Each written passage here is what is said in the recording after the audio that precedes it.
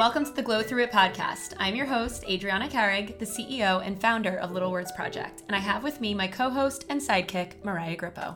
We created this podcast to bring you inspiration, laughter, guidance, and most importantly, friendship, as we all glow through life together. Catch new episodes every other Thursday on Spotify and Apple streaming platforms. Follow us on Instagram at Glow Through It Podcast for behind-the-scenes content and information on upcoming episodes. And of course, shop the LWP brand at littlewordsproject.com and use the code GLOWTHROUGHIT to receive 15% off your order. Thanks for tuning in.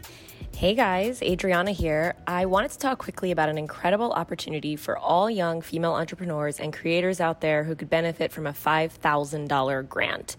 I am proud to be an ambassador for this incredible Seeds of Beauty campaign created by Florida Prairie. The campaign is all about empowering others to follow their dreams despite adversities and obstacles that may come along the way, which is something I truly believe in. Florida Prairie is offering 3 seed grants of $5,000 each to female entrepreneurs and creators who are pursuing their passions and bringing beauty into their communities. Florida Prairie wants to provide these creators with means to positively impact the world. Plus, as if it wasn't enough to love them, the wine is actually incredible too, with notes of strawberry and rose petals, so fresh and crisp. It is the perfect drink for a summer evening. To learn more and apply, head to the link in our show notes. Applications close August 31st. Hey, Adriana. Hi, Mariah. Why don't we always start by saying hey? Like we haven't been working all day at 6 p.m. Right, I do not know, but I know I just killed an ant that was on the table right there in front of you. That's disgusting. Did it attack me? No, it was going to though, so I definitely saved your life in that moment. Did you see the bug that I killed in this office yesterday? No. That huge bug that I put on the Little Word Story, so you're not watching the Little Word Stories that I post. I don't always see the Little Word Story that you post, but only when you post it, because I know that you've posted it, so I actively avoid it.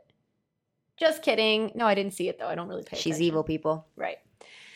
And this is how she started the business about kindness. Oh my gosh, I'm laughing. Yeah, so today's episode is all about the beginning of Little Words Project, which we know you guys, a lot of you might know since a lot of you have been with us since the beginning because you're, the OG diehards. Hell yeah. It's been such a long time that we've been doing this, but... and to this very day, you still take bracelets home to check them on your couch. Well... That's only when 7 years later. Well, first of all, that's only because of COVID, because we've really all had to pull out all the stops and, figure out a way to make things work. But yes, I am. But at least you're still, your hands on. I'm a big believer in there's no job too small, no matter who you are or if you started the business. Right. So yeah, we wanted to take you guys on a little journey of how Little Words Project came to be and how it was started so that it's just all immortalized, if you will, in our podcast in one place. So, with that said, here it goes. It all started when Adriana was bullied her whole life. That's true. And from there, she said to herself, instead of being bitter and angry and hating everybody that bullies me, instead, I'm going to make these plastic word bracelets beads on a string. And I'm going to eradicate bullying through these bracelets. Enter Little Words Project. It's actually funny because Mariah fills out a lot of my interview questions and they have to ask about how it all started. So you could probably do this from start to finish without even needing me in the room. No, I was going to actually ask you if you didn't want to be a part of this one. When you said we need to record this episode, I was like, oh, so you can leave. Yeah, because I'm not even necessary anymore, literally. So yeah, that was kind of it. I never thought I would eradicate bullying because that's just an impossible task. But I did want to create a brand that was the whole purpose of it was to infringe on the territory that bullying takes up and that cruelty takes up, and to literally just be another product that a woman could look down at her wrist and have a second look, have a second consideration at whether or not they were being rude to others or maybe even unkind to themselves. So that's what the bracelets are. When you're going through a tough time, look down. When you met someone who needs a little bit of encouragement, look down. Send it to her so that she can look down. Mm-hmm. So it's really just meant to bring kindness back into the girl world that we all grew up dealing with and all grew up living in. And if you listen to my episode, a couple episodes back about my bullying situation, my bullying story, you get a more full picture as to why it was that I felt the need to create something all about kindness. So that's where Little Words Project comes to be. So I'll I'll tell the story from up to when you got here, and then you can kind of take the reins from Okay. there. Okay. So it all started on April 3rd, 1990. It's the day you were born. A young girl was born onto this earth. No, I'm kidding. Yeah, 2013. So actually, let's back up. 2009, I joined my college sorority at PCNJ. I was a Delta Zeta, and I was the VP of recruitment, and I needed to come up with a way to, quote, keep the love circulating. That was literally in our assessment packet. As a VP, you had to fill out all the things that you did so that you can continue being a legitimate on-campus sorority organization. So I had to put in there, what did I do special that kept the love circulating in the group? So prior to college, I had been hugely involved in my church's youth group back in high school. And it was just a really great community that really helped me feel like I wasn't alone with everything I was going through. I made so many great friends and memories through that. And we, at that church, we used to do something called warm fuzzies, which were these little yarn balls that we would make, these yarn ball necklaces. And that sound? It was like a sound. No. So these yarn ball necklaces that we would make, and we would wear them for like our talks or any like throughout the week. And then the idea was we would pass the yarn ball necklace on and hug the person, which LOL at that ever being something that ever happens again. #COVID. But the idea was we were spreading warm fuzzy feelings. And so we called them warm fuzzies. So fast forward back again to college, I was like, you know what, I'm going to create a version of these bracelets I was making for myself growing up, because I always had I've always been making beaded bracelets like a lot of us have been as women. And I'm going to combine that concept with the idea of warm fuzzies, and we're going to create a bracelet that you pass along person to person. So that's literally how the idea was formed back in 2009, to wear bracelets that we would pass amongst ourselves. That literally kept the love circulating. Made my first batch in my college dorm room of those bracelets. Pretty soon, the girls were placing orders with me. They weren't buying them, but we were using the sorority budget to purchase the materials, and it was really just a part of our sisterhood budget at that point.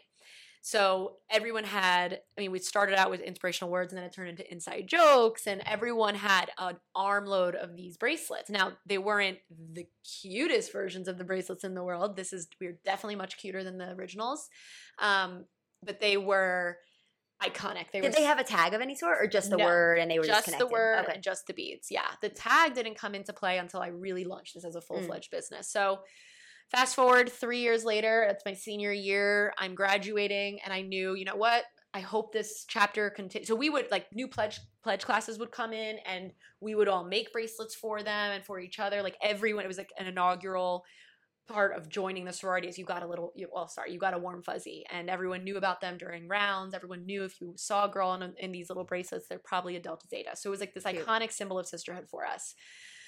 So then I get out of college. I graduate. I knew I wanted to keep these girls. I knew I wanted to give them the chance to still, wear these bracelets, keep them a part of their community. So I anticipated they'd continue making them themselves. Eventually it grew out from underneath me, where I wasn't the only one making them. And I was still very involved with the chapter. Instagram had just come out at the time when I graduated, which is crazy. And I knew that we had this possible opportunity to pass these bracelets person to person and put them on social media and do some sort of hashtag where you could see where the bracelets traveled to.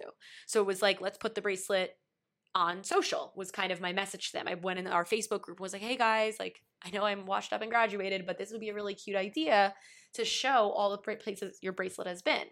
So they would go on and they would use hashtag warm fuzzy diaries. Again, this was something that came up in my brain one day, and I was like, oh, I got to tell these girls. And we would hold them up in different places, and we would take photos. And I went to Australia, and I took a photo of a bracelet in front of Ayers Rock and in front of the Sydney Opera House. And we would hashtag Warm Fuzzy Diaries. So I'm sure if you actually look up that hashtag right now, you'd see I'm literally about to look. You got it. You'll see old little words, Warm Fuzzy FUZZY Diaries. So as that's happening, I'm about another. Wow, look at the letters. Yeah, we'll have to post those as the story. This is cool. This one. But yeah, so they were super it was just like a super unique concept that with the advent of Instagram, I thought, this could actually be a really cool way to keep track of this traveling sisterhood bracelet. And then time goes on, about 6 months goes by, and I am at my boyfriend's house at the time, who is now Bill. And he had reached, I woke up in the middle of the night one night, essentially, and was just like, wait a minute, what if I made this a product that I sell to women everywhere? Like, why is it just this one chapter at this one school? Why not create a sisterhood for the masses? So I woke up in the middle of the night one night and I had the epiphanal moment of, I'm going to need to create something special with some sort of trackable component that would make this bracelet traceable over time. Like if you're passing it on. It also sets you apart from every other person that could make a bracelet. Yeah. I mean, at that time, I really wasn't thinking about how am I going to be unique. It was really because I wasn't thinking I was going to make a business out of it. I was just wouldn't this be cool? And then once I had that idea, I was like, oh, okay, see, this could be real. This could be a legitimate business idea. And I remember 2 things happened that were the catalyst for starting this business. One, Shark Tank. It was like the height of Shark Tank, and Scrub Daddy had just come out. That's that sponge, that happy face sponge. That's always the one my mom refers to too, and my dad. They're like, if you go on Shark Tank, just like the Scrub Daddy. I'm like, oh God, is it the only example? But it's like everyone's favorite Shark Tank item. It's because and it works. It's so simple, so unique. So simple. And I was like, wow. Because the whole time I was like, I'm not going to be able to sell these bracelets. It's too simple. Who wants it? It's dumb, whatever. And I would downplay it to myself. And then I saw Scrub Daddy take off, and I was like, oh my God, I'm done. Like, this is something that is I'm like, the last thing that I want to have happen is I'm watching the show in a few years, and here comes a bracelet with little words on them. I'd be like devastated. So I was like, let me think about it. Let me give this a shot. Then I read a book called The $100 Startup, which I would recommend to anybody who is interested in starting their own business. And the whole concept, the whole premise of the book essentially is you could start a business with no more than $100. Wow. And I know that not everybody even has that, but at the end of the day, like you can scrape that together over time. Right. And what their whole concept was, all you need is something to sell, someone to sell it to, and a way to collect their money. And that makes you a business owner. Right there, you have a business. And that was a huge selling point for me of just giving it a shot. And seeing what I could do. So next step was I reached out to my chapter and the younger girls that were in the sorority, the older girls that were part of it when I was there, and was just like, would you guys be okay with the concept of me starting a brand out of this, taking it and making it, full-time company? And that is kind of how it all began. They got back to me and they were like, 100%, I love the idea. You need to do it. I was at first really worried about taking this sisterhood thing from them and making it my own. But I knew that I was always going to support Delta Zeta, TC, and J. I knew that I was always going to scream from the rooftops that this was started as in Delta Zeta. And I thought that one day that could actually be a really good leveraging point for them when they're going through rounds and they see girls in little words to say, that started here. And that's exactly what they do now, which is really cool. So cool. And obviously your plan, like post-graduation, you had another life plan, right? Oh, yeah. I was an English major in college. And after graduation, I was going to law school. So there was a period of time, as everyone knows who listens to the podcast, that Bill and I were broken up. And that was from end of 2012 to early 2013. So during that time, I had already thought of the idea of the Instagram usage, but I hadn't thought of the idea of the business yet. So I was flailing, trying to figure out what I wanted to do. I was working at a PR company. Then I left and I went and traveled to Australia. I backpacked Australia for a few months. Came back and started working in marketing, but I was also taking the LSATs because I wanted to go to law school at that point. I was like, you know what? I'm going to go to law school. And I had toyed with the idea of going to law school for a little while before even working in marketing. I took my first LSAT my senior year of college. So it was always in the back of my mind. I took this. So I took the first LSAT in college, then fast forward to Bill and I getting back together, beginning of 2013, was studying for the second LSAT, came up with the idea for the brand in early June. And the LSAT I was going to take was in October of that year. So You're so good with dates. I Like, know, because I can't even remember. I know. anything what I ate today. Well, this is when I started my baby. Like, this is Yeah. the beginning of that. Like, you remember certain pieces of your journey, and I remember everything about my relationship with Bill. So it's like these those two are your things two important intersected. things. Yeah. I And guess I have nothing to live for. I can't remember anything. Not one date. you're fine. Not one moment. You have so much to live for. When did you start working at Little Words Project? August 20. No. It wasn't August? August 7th. No, I was saying the year. Oh. Oh, August 7th was the date? Yeah, it was the day after I got engaged. You're right. Yeah, August 7th. What was it? 2017. No, I think it was 2016. 2016. 2016. Yeah. I had wanted, so I came up with the idea for the brand in June of 2013 and was taking the LSAT again in October of that year. So I was studying for the LSAT all through that summer. So from June through August, September-ish, I was kind of getting the ball rolling on the business. I reached out to the girls. They said, go for it. We're super supportive. Then I reached out to a friend of mine who I was in another sorority on campus who was starting her own website building company, and she started my website for me. Then I reached out to one of my best friends, her fiance, or her boyfriend at the time, now her husband. Her boyfriend at the time was Chris, and he was really good with making videos. So I reached out to him about having some sort of campaign video put together.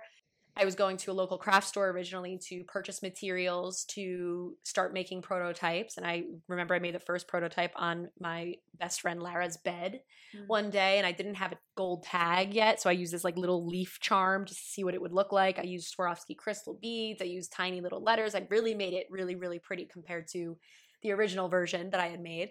And pretty soon it was just kind of like it just was a train I couldn't get off of it if I tried. It just kept on rolling down the hill, and it made it easy to keep going because I didn't stop to think about what I was doing really, which is always my piece of advice for anyone who wants to start something. My answer is literally always, okay, just start it. Like, just start. Because it's so easy when you're taking the time to plan out a business plan, plan out all the ifs, buts, ands and all that stuff, that you can stop yourself from actually building a business. Whereas if you took the time to, if you took all that energy you were spending and thinking about it into doing it, you'd actually be a lot further ahead than you would have been otherwise. So that's kind of just my MO. Mariah can attest to this. I'm just a big fan of like, have an idea, go for it. I don't really sit to take the time to think it out. And that could be a downfall in a lot of ways, but it got you here. It got me here, and it's definitely the person that I am at the end of the day. Yeah. So I always say I got the business on sale because I reached out to people in my network that I knew were looking to start their own thing, and we kind of all collaborated together to create what I needed to create. And I always suggest that to people who want to start something too, is like, ask. You never know what people are willing to do for you and help you with. But how did you know, like, how to, like, where to start? Like, how did you know that a campaign and a website would be the best way? Like, did you have any business advice at all from someone, like, that you asked someone? No. But I think that my experience with my sorority and being a VP of recruitment and having to market something, because that's really what it is. You're selling the sorority to these girls to get them to want to join your chapter, and essentially selling your personality and like who you are. And so I had applied what I had learned there, where I really leveraged the idea of marketing like that. We made videos for the chapter. We did little skits, like little things that would get people excited about who we are. And so that's why I knew I wanted to do a video. And I was also like a videographer growing up. I always did videos my whole life. And I just loved what an artistry it was and how it evoked different emotions in people. So I was like, I need people to be connected to what we're creating. And that's why I thought that a video would be a great way to do that. And I knew I wanted to create a website instead of just going the Etsy route, which was a big thing at that time because Etsy was kind of still relatively new, but popping off at that time. And I was like, I don't want to do Etsy because it lends itself too much to feeling like a crafted product. And I really wanted it to feel like it had a story and a mission and a concept, and it was a movement at the end of the day. So I knew I wanted to create a website from the very beginning that I could have the video live on it and it could feel like its own home. But a lot of it was Googling, and it was reading that book, and it was, learning from what other people were doing. It was the beginning of Instagram. So I was able to kind of start following not many brands were on Instagram though. I was one of the first, I would honestly say, of like new brands that were using Instagram in that way. It was, at the time, it was a little bit more like the influencer world had just been starting. Everything was just brand new. Wow. To Instagram. What timing? I know. And there were no other like female brands like it either. It was really more like, you knew all the major brands. There were the stores you shopped at. Everything was in store. Online boutiques weren't as huge. You just didn't really have that same touch. So Instagram, definitely, I credit Instagram with a lot of the growth of my business because it was my first and still best way to interact with my customers. So at what point did you decide you were going to tell your family that you were going through with this? So it wasn't until a little bit later, after I had taken the LSAT. So I had taken the LSAT in October, and I was going to get my results back in November. Throughout that whole time, from June to October, I was obviously studying. I was also working in the city full time. Like I had basically 3 full-time jobs trying to, make it to October to take this test. But my heart was not as in it as I thought it would be at that point. Like throughout that whole time, I was like, I just really am enjoying this concept of starting this business. Bill and I were back together at the time. I had his full support in it. He was helping a lot with it. He actually is the person who came up with the name. Another element of starting a business is going through the process of trademarking your name and making sure nobody else has the same name as you. Establishing yourself as a business in your state and being able to sell things and apply sales tax and things. There was a whole element to that I definitely didn't know anything about. And that's where Google definitely came into play. Were there any other names that you guys were like tossing around? I don't remember all of them, but I do know that I was going to originally make it the Warm Fuzzy Project. And that I wanted to have project because I really liked how that inspired movement and talked about like how it was really like felt like a mission. A mission. I'm glad you didn't do Warm Fuzzy. It's so cute. Yeah, but it's very youthful and it's youthful, but it's cute. So that's how I found. So I didn't do it because I looked it up on the USPTO. So uspto.gov if you want to see other brand names that are available if you weren't thinking about starting your own business. And I saw that it was already taken. So Warm Fuzzy Project? Warm Fuzzies. So if you have Warm like Fuzzies. You kind of can't do any version of it. So at that time, a lot of how this all came to be too was me talking to so many people and being able to then say, this is what I'm starting. And it's that concept of always be closing, right? ABC. Always be talking about your brand because you just never know who that person is and how they can maybe help you in the future. Even when it's like you don't want to be talking about it, I still will force myself or force Mariah to give the pitch and talk about it because you just don't know. And this is how I got my lawyer. I was talking to someone at a party about it and she was like, oh, I work for this guy in the city who specializes in trademark law. And I was like, oh, awesome. So I made an appointment with him. I went in and I told him my idea. And he was like, okay, great. Well, this is what we'll need to do. So same thing goes for finding the accountant that I worked with that got me set up with the business registration. And were these little elements expensive? Not Did you have really. to start putting money into it? No. The lawyer, no, because I found someone that was willing to not take me on a retainer. He was like, I'll just help you with this. You pay me for that. So I did spend $5,000 of an initial investment. My business did not cost me $100 to start. It cost $5,000, but that was money I'd worked towards. I'd saved up on my own. My parents did not contribute to my initial investment. They did contribute in that they let me work out of their basement for a large portion of this. But I've always been really proud of that. You know, it was money I earned through working. And he was really, the lawyer was really open to, and he still is. I don't pay him a retainer. He's loved watching us grow. He's been so impressed with us. He has a daughter that he's been giving the bracelets to since the beginning. And he's still our lawyer to this day. So it's just, you never know, again, who you're going to meet, who you're going to encounter that's going to help make this process smooth for you. So yeah, to answer your original question of when I told my parents, it was after I took the LSAT, before I got the results back.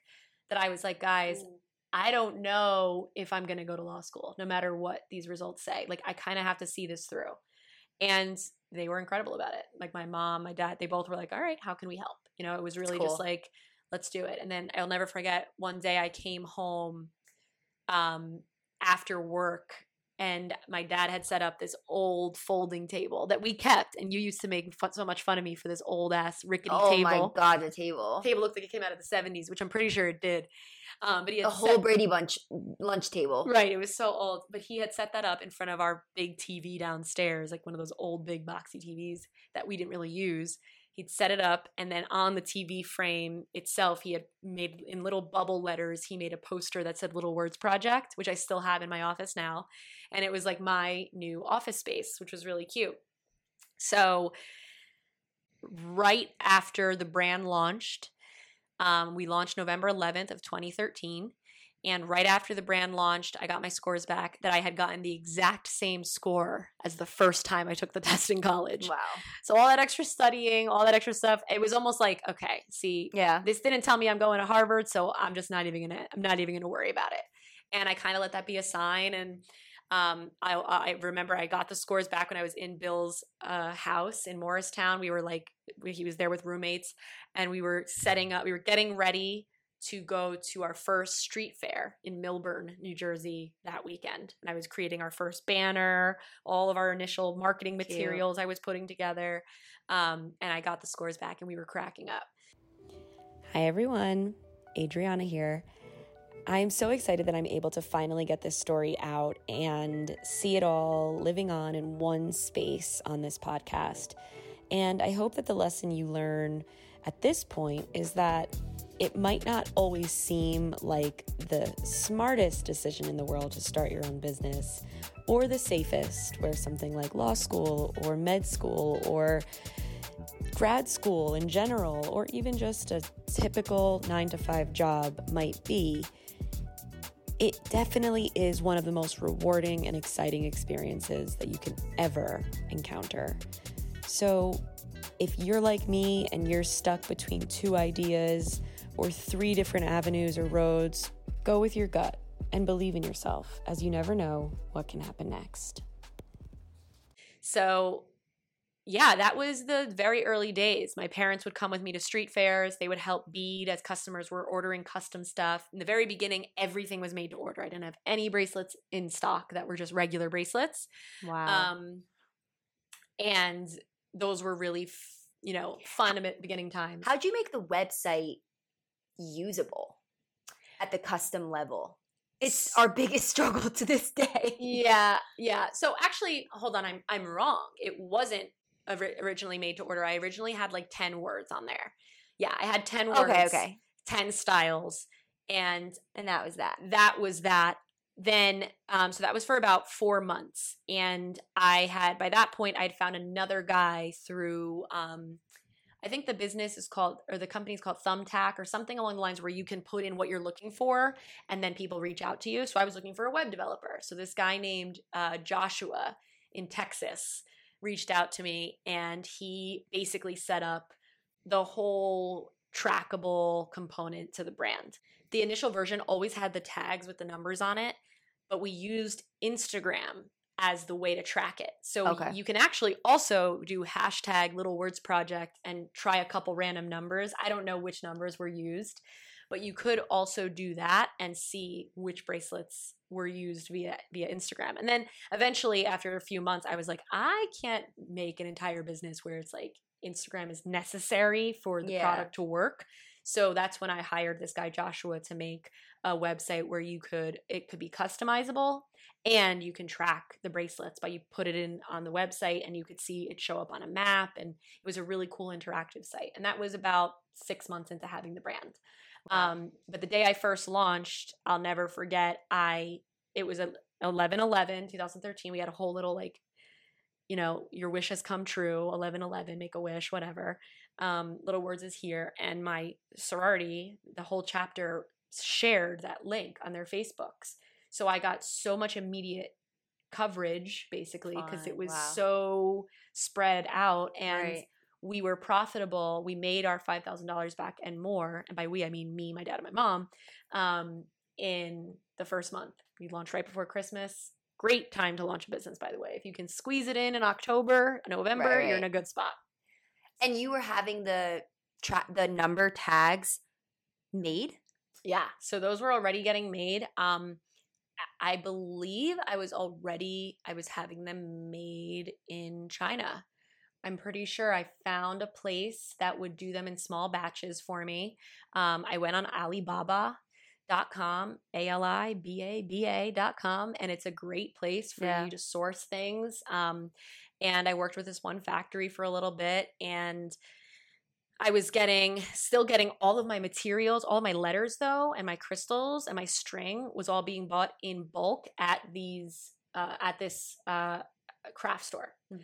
So I was buying the pre-made packs of letters at the craft store, but I was buying like 85 packs of letters, and then I was going home, and in my spare time, me and my mom would sort through the beads, and we'd put them all in their different boxes. So we'd put all the A's in one bin, all the B's in another, to make it easy. And our biggest issue back then was, guess what letter? E. E, that's correct. Can I get an E? E. The E's were a nightmare for the entirety of this business. They still sometimes are. To this day, the letter E haunts me. The letter E is necessary. It's in so many words that you don't even realize. If I found the letter E, like let's say at my house right now, like there was just an itinerant E on the floor, which is very possible, I'd bring it in. Yes. I'd save it and bring it here. Yes. So yeah, it's just crazy how much I then had to grow from that stage of like going in, and I was at the mercy of that craft store. If they didn't restock their letters, I didn't know what to do. So that's kind of when. Were you ordering them online?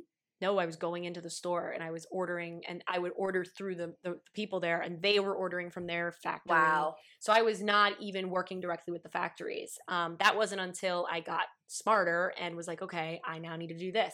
So that's one thing I will say, because I didn't have any experience. Everything I learned after like a year's worth of trying it and failing at it. So it was like I tried to figure out to do those letters. Okay, then I had to figure out a new way to do them. So I always say, like, if I had a little bit more experience or had someone that was helping me, or I had another person maybe to help me, like it wasn't just me by myself, then I might have learned things a little faster.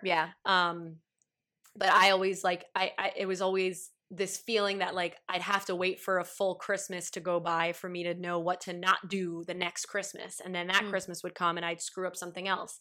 I was always out of something. I ran out of tags right before Valentine's Day one year, and I couldn't take advantage of Valentine's Day. I ran out of E's right before Mother's Day one year, couldn't take advantage of Mother's Day. So inventory has always been a big sore spot for me. It still is to this day, because as you grow, it's all relative. Now it's like, okay, yeah, we're still dealing with the E problem, but now we're dealing with it in the hundreds of thousands instead of like 20. Hi, me again. As you can probably already tell, starting your own business is not always easy, nor is it always very convenient. But if you do have an idea of your own, and you are interested in doing something about it, then just go do it. Now, it might mean long hours, late nights, working 3 jobs at a time, but if you stick with it, it'll all be worth it. Now, listen in to hear what my schedule was like in the very beginning. I first started, I was working in marketing in the city. So I was going home after work at 7:00, and I was staying up till 3 a.m. making bracelets with my mom. And then my dad luckily we're all night owls. My dad after 3 a.m. would then make all the labels and ship it out for me, and like he would go the next day to the post office for me. Support really helped. So we really had that system, but I was still working. I didn't just completely jump headfirst into this process. Yeah. But you're wired differently. Well, yeah, I think I believe that. Yes, for sure. I think in society there are all different types of people, and there's a lot of different schools of thought around that. And I do think I'm one of those entrepreneurial spirits. I'm an Aries. Like I'm very like I have the idea. You're a doer. I want to keep creating things. I'm a doer. I'm not always a finisher, I will be honest.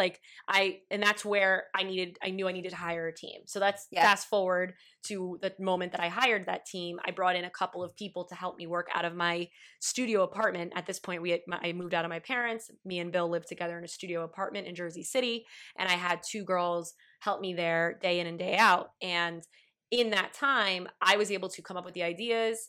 At the time, I was still executing, but I was able to have them help me execute and get things out the door while I had more time to think.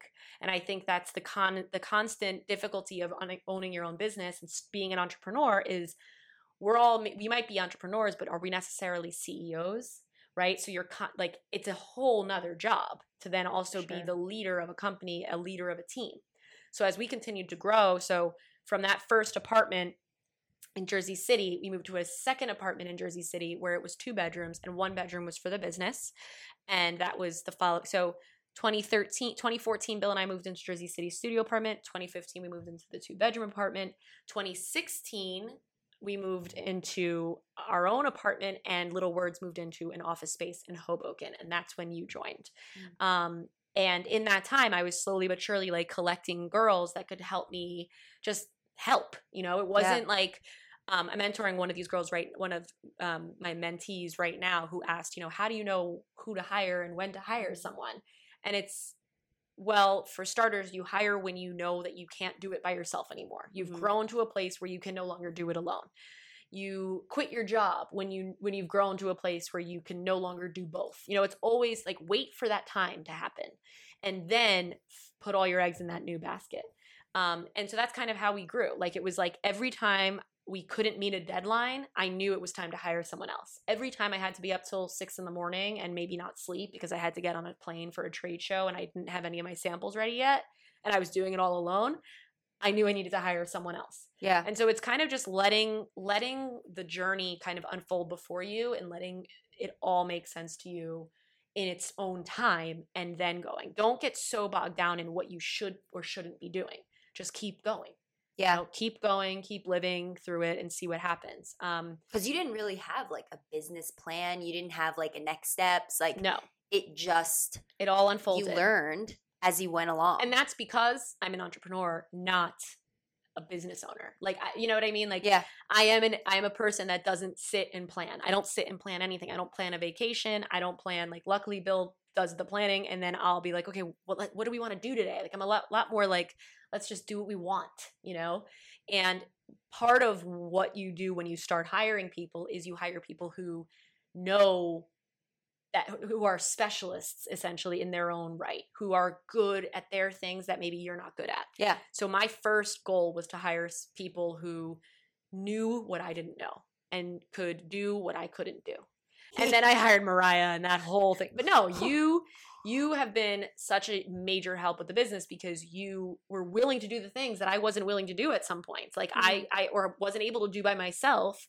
And then also you're really good at selling this line. You're better than me. You didn't have the fear that comes naturally to an entrepreneur when it comes to their baby. Like, I didn't want to go up to celebrities. I did in the beginning when I was by myself and I saw someone out, but I didn't want to do it. You're like, who's that? Let me get it. And you would just take a bracelet and run up to them and put it on their wrist and get a photo. And, you would do at trade shows, you're willing to put yourself out there and it enables me to sit. Because when you're an entrepreneur, you don't necessarily want to do the work. You want to have the idea. You want to put it to action. You want to see others do the work. And then you want to have another idea, right? That's why I'm out here doing all the other things I want to write the book. I want to do the podcast. I want to do the speaking tour. And it's very hard to stay, on that track. Yeah. But that's where your team comes into play. Yeah. Hi. Okay, so one of the biggest questions I always get asked is, okay, so you started your business, but how did you grow it? And I think one of the biggest attributions to growth that I can claim is that we started putting our bracelets into retailers nationwide. In the beginning, when we were just selling online, it was good, but we didn't have as much exposure as we would have liked. So once we started on the journey of trade shows and opening boutiques, we really started to see the money roll in. So let's listen in to that part of the journey. At what point did you realize, okay, I have this website, it's working, I'm selling my bracelets, it's great, but imagine if I was in a boutique store or imagine if a buyer were to see this at a trade show.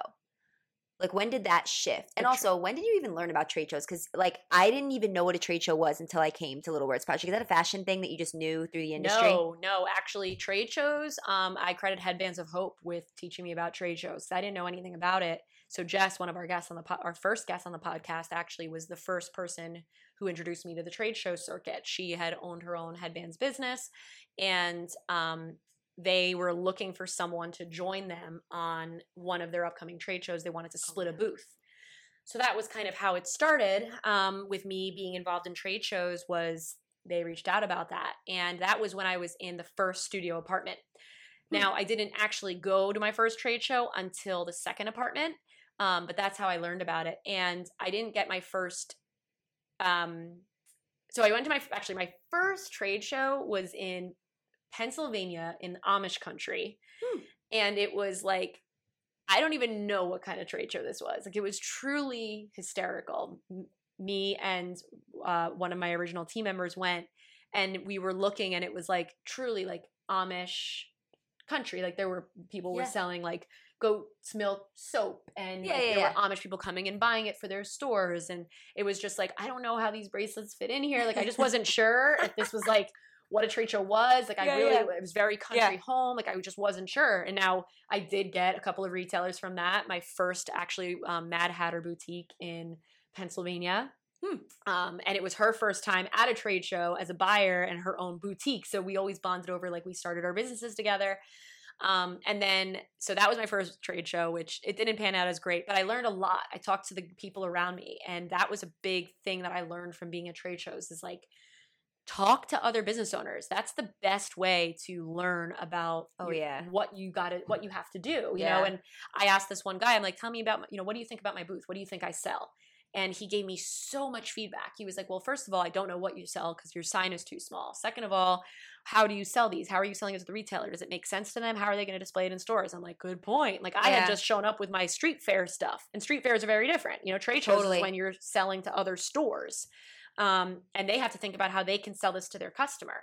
I didn't know anything about pricing. I had mispriced everything because I was pricing for retail, which is my website, and not pricing for wholesale, which needs to be like at least half of retail in order for a store to want to buy it. Wow. So I had to change my prices like 4 different ways. And you had to like think of how to organize them in your own brain in a way that like, okay, well, I have these beads at home. So if they want 10 of this exact word, I got to make sure I have that ability to make those 10 times however many words they get. Exactly. Like, you had to put together probably, I don't want to say like packs, because now we use packs for wholesale, but like, it's not the same. They're not just walking over and being like, I'll have that one bracelet. No. They might say they want 50. Yeah. And then you knew you had to go home and make them. And you literally are making them. Correct. So that was unique. At the time, I had one other person that was literally the person all day, every day, making bracelets with me until like 2:00 in the morning. Wow. Because we had to get these orders out. So the trade show business, once wholesale started to pick up and I started selling to stores, it was a new business. It was a completely game changed thing. Wow. I had heard about this one woman. She reached out to me via email, and I never would respond to these emails, and it was a rep. Her name was Eileen, and she was our rep from that day in 2015 all the way through 2018 when she ended up launching her own boutique, and we're now one of her best-selling styles in her boutique, which is cool, one of her best-selling SKUs. But yeah, she initially started as a rep, and she had reached out to me. She's like, I just love what you're doing. I would love to be a rep for you. I would love to help you. And I didn't know anything about anything. I didn't know about line sheets. I didn't know about minimums. I didn't know about product displays. I didn't know about anything until she came along. And in that time, our second boutique, who is in our top 10 accounts still to this day, Marie's Jewelry in Connecticut, Dawn found me and on Instagram, which again, why I credit Instagram with so much. And she ordered a bunch of words. And to this day, like I said, one of our top 10 accounts. And Eileen helped us get into so many different boutiques ever since then, including Von Mar, which was a major in the Midwest. Midwest department store, which we're still in. And she helped me navigate displays that I would use. And things were, she found me a manufacturer, and it was just truly a journey that remember thinking in my second apartment, okay, I need an office. I can't do this anymore. It's too much. I can't do it myself. I need manufacturing. I need help. Yeah. So that's actually when I had been, Eileen had connected me with Kelly, who is the owner of a brand called Lenny and Eva, which is a jewelry brand. And I worked with Kelly as a mentor. She was a mentor to me for about a year. And we did like kind of a royalty situation where she would guide me and teach me the ropes and tell me what I needed to do. And I went down to her office in Nashville and saw how they did things. And I really credit her with giving me a lot of just great insight into owning a business and how to, handle like shipping issues and how to, send marketing emails. And she really helped with a lot of that. And after our year was up, we continue to be great friends to this day and great brand friends. And she's another just serial entrepreneur launching new brand after new brand and does it expertly. So again, I think the lesson here, the story here is like keeping your doors open because you just never know what might happen. Right? You never know who you might meet, who might know someone who knows someone who can help you get to that next level. And that's really all I did. I just kept leaving my doors wide open. Random question. Who is like, did you ever have a celebrity wear the bracelet or just like a first famous cool person that you were like, oh my God? Oh my God. First of all, so we worked, our first major partnership, which you'd find interesting, was the Always brand. Yeah. The pads and feminine products. You know what's so funny? I remember in like my first couple days of work, I saw the little gold tags that said Always on them. And I didn't ask, but I was like, this looks legit and so cool. Like, what was this? It was long before me. Long before you. Yeah. It was a collaboration with Always. They found us. They loved us. And we did bracelets that said Like a Girl because they had that Fight Like a Girl or Like a Girl video that just came out. And it was a big Super Bowl commercial. It was awesome. You should look it up. It's like one of my favorite commercials still to this date. And we made custom Like a Girl bracelets. We went to their conference and Maisie Williams, who is Arya in Game of Thrones, was there. Mind you, I was not a Game of Thrones fan at the time. I did not watch any of the episodes. Now I'm like obsessed with that show. Me too. Oh God. And I knew she was famous because she was like the keynote speaker then. She was a little younger and I had a smile bracelet with me and I went up to her. I introduced myself. I told her all about the brand. I put the smile bracelet on her wrist. She was so kind, so sweet. Loved it. And then we got, after that after time had passed, we got connected with OK Magazine somehow. I think I had because I had been in PR before this, I knew the process of like sending out mailers and gifts and getting mailing lists. And my friend let me use her Cision account. And Cision is a system where you can get the mailing addresses for all these celebrities not celebrities. Oh, like PR people? Yeah, like all these magazines. Oh. So I had reached out to all these magazine editors. I sent them bracelets. This woman from OK Magazine reached back out, said, are there any celebrities in the product? I was like, actually, I just put one on Maisie Williams last week. She was like, that's perfect. She put it up, and it was our first press hit that we'd ever gotten that I have framed in my office because it was like our first moment of being out there to the world. And that was really freaking cool. That is cool. Yeah, so that was one of those big... Was there ever a moment in the beginning where you were like, oh, nah. I gotta be done. Yeah. I give up. Like tonight I'm gonna give up. No, I never wanted to give up. I think that the hardest part has always been hiring people and managing people for me has always been the hardest part of having this business. Well, you've seen a lot of breakdowns of mine. Like, I think one of my earliest and biggest was when we were in the Hoboken office and I had to figure out shipping to a trade show. And once I started doing trade shows on my own, I wasn't sharing booths. Like, I really couldn't wrap my head around any of the logistical elements. I'm trying to think of that breakdown. There were all different. Me trying to remember your breakdowns?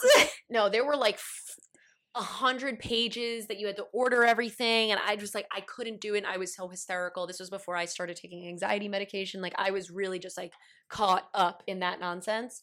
So finally I was like, I just need, and I would take a break in the bathroom. I would sit on the toilet and I would cry. Like I would literally hysterically cry. I do remember you going into the bathroom and I knew that you were crying, but I don't remember that particular breakdown. So that's good. Yeah. That means it wasn't like that groundbreaking Right. of a breakdown. Yeah. But oh my God, I remember that. Wow, that like gives me the chills. I remember you, if something was so off in terms of just like we made a mistake or something went wrong, I do remember like the bathroom escape. Yeah, I would go to the bathroom and literally cry to It wasn't myself often. silently, because I didn't want the girls to think that I didn't have it under control. And I think once I relinquished that and I stopped trying to be this like perfect example of a boss to them, Yeah. I think it got a lot better for me because I let it go and I was like, look, this is who I am. I'm going to make mistakes. I'm going to continue to make mistakes.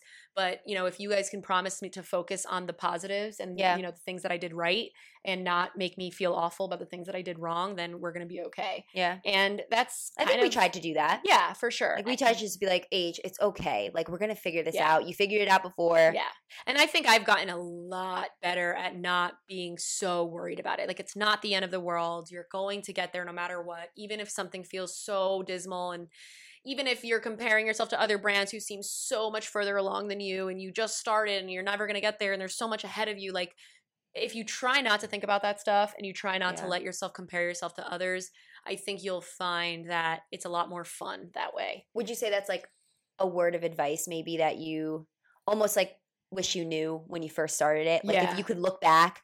I think the number one thing I would have told myself when I first started was you're going to be successful no matter what, because that's just, you will not stop until you are, but you don't need to kill yourself in the process.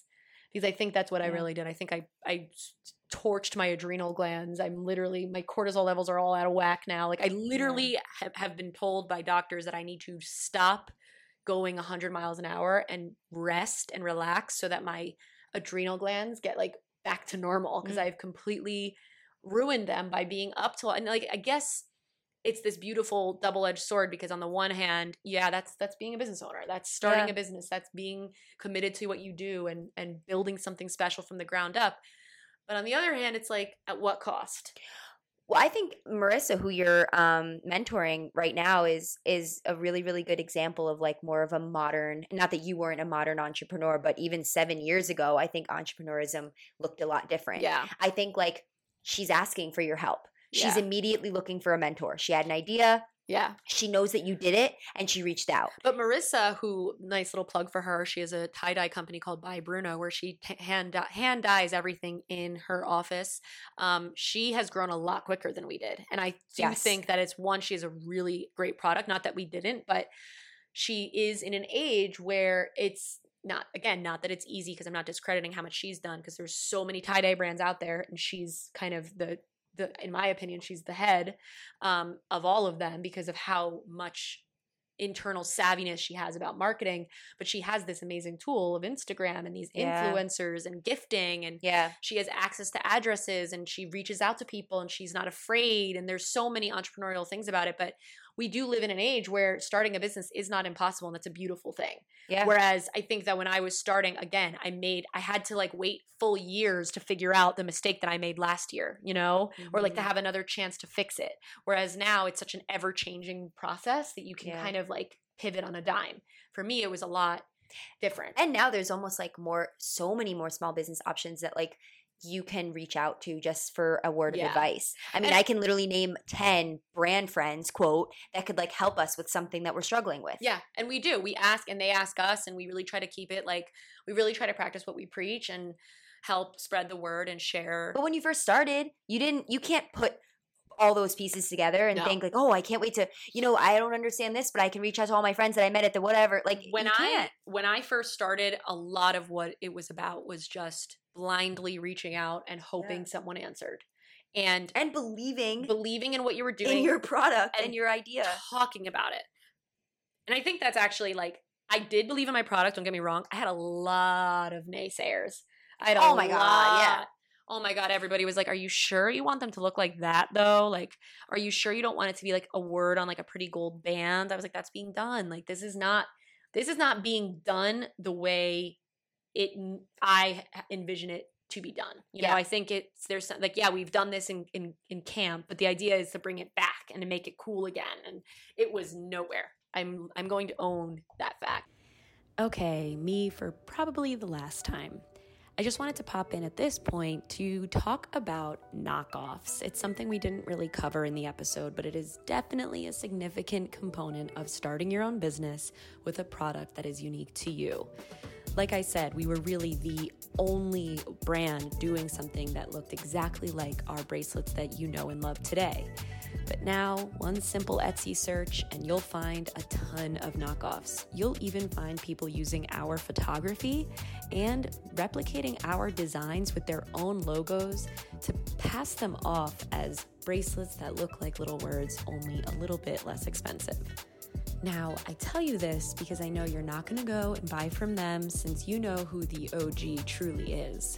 But I do think it's important that you understand how to handle situations like this if you're starting your own business. Knockoffs will always exist. If anything, it's kind of a form of flattery, but it doesn't mean it hurts any less, especially in the beginning.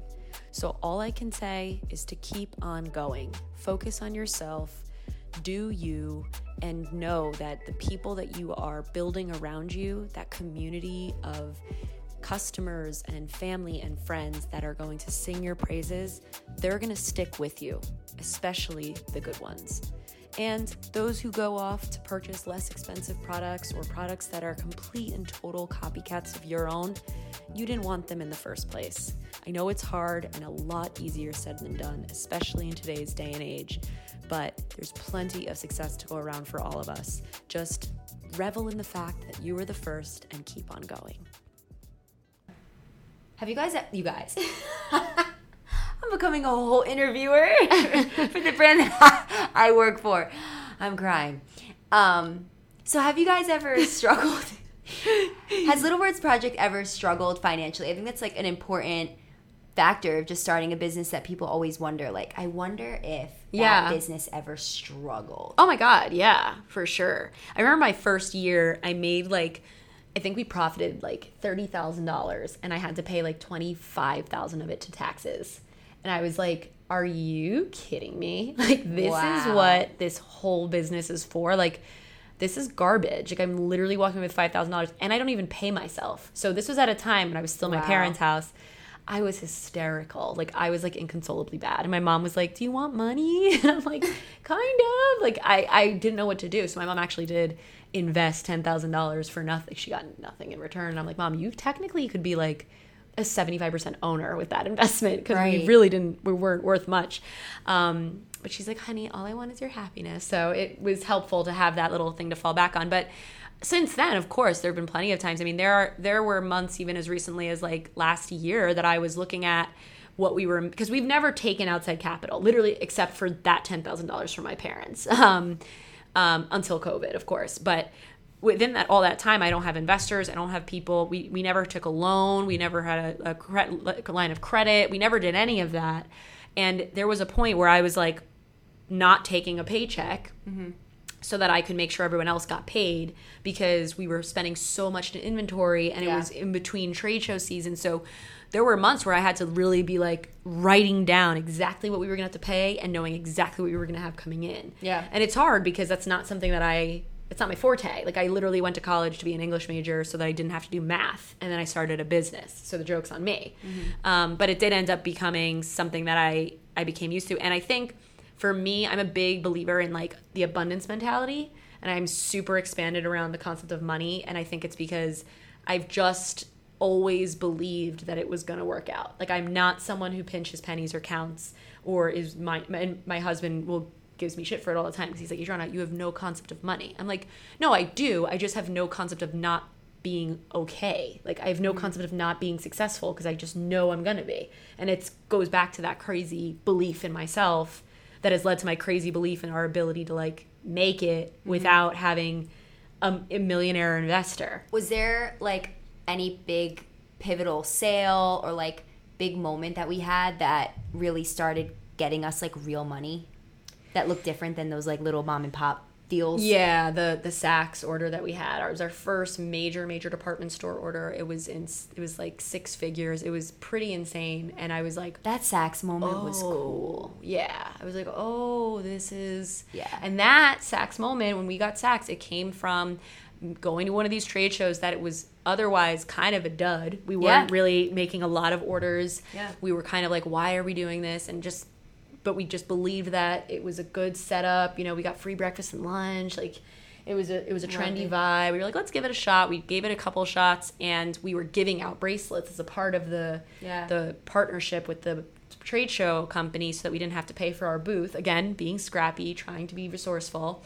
And we met this woman who was the buyer for Saks, but she also happened to be the older sister of one of the kids I went to high school with. And we bonded over Livingston and how mean it was. And she was so sweet and really believed in what we were doing. And her name was Anna. She still is. Like, we're on it. We're Instagram friends. She's had a baby. Like, it's just nice to know that these people who, everything comes full circle. And it's just all about talking. And that got us Saks. And if it weren't for Saks, we wouldn't have had the clout that we had to get a couple of other of our future Like, get on The View. partnerships. Yeah, The View was an awesome opportunity for us. That happened, like, near the timeline of Saks. I feel like they believed the clout from that, and it was like, oh, okay. And The View was really hard for us to pull off, because we were trying to get on Good Morning America for the longest time, and we were basically chasing down the woman who was in charge of the GMA Steals and Deals.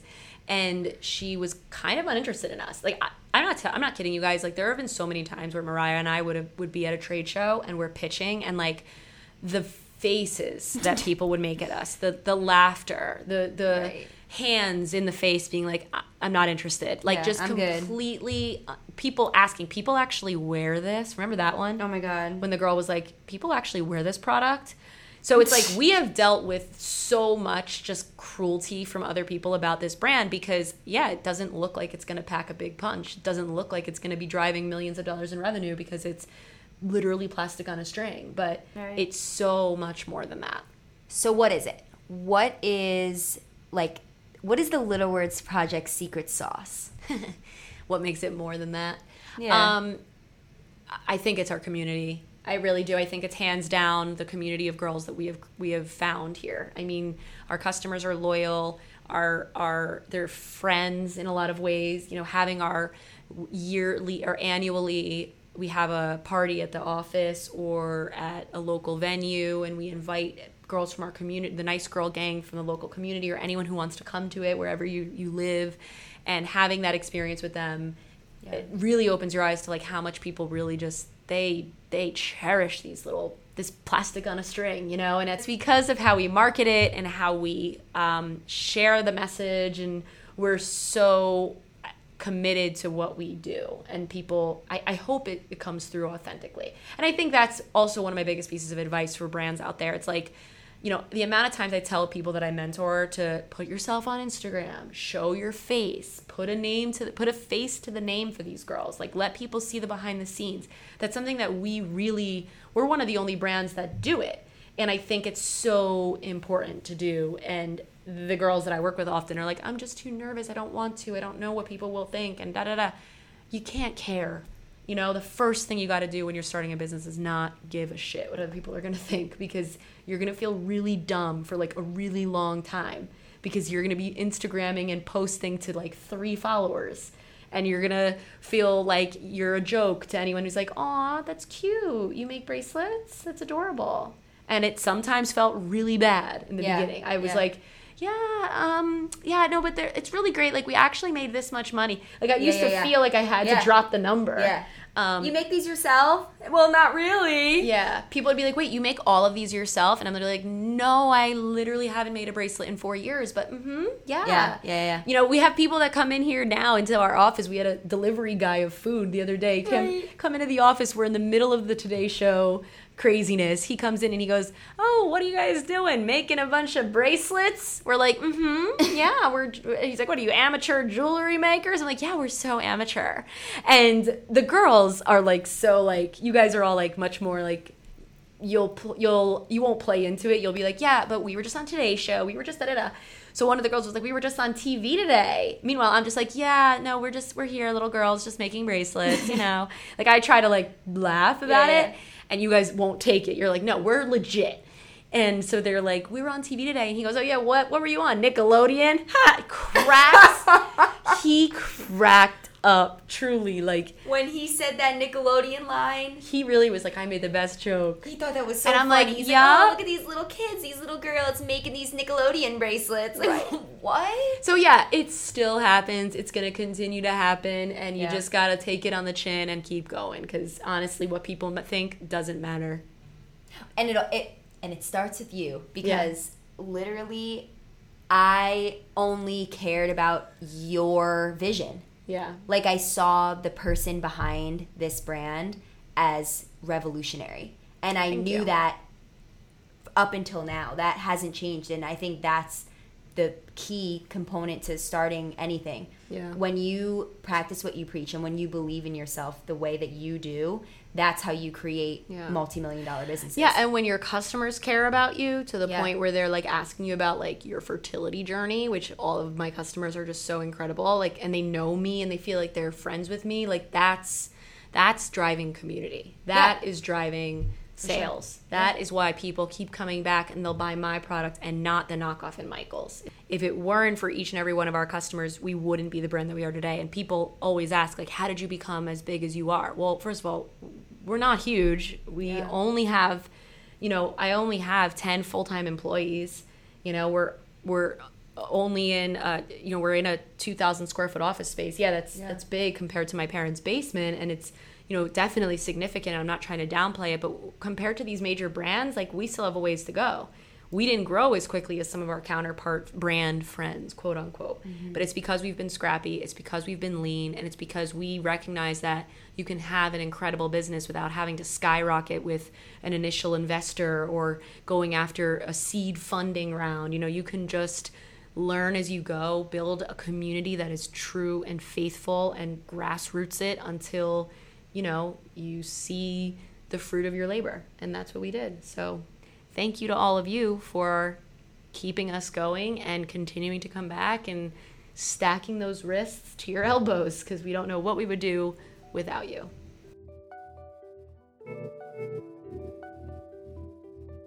Thanks for tuning in. If you loved this episode and it resonated with you, leave a review. Don't forget to use the code GLOWTHROUGHIT to receive 15% off your order on littlewordsproject.com. Have a cool topic or question? Submit it via email at hello@glowthroughitpodcast.com.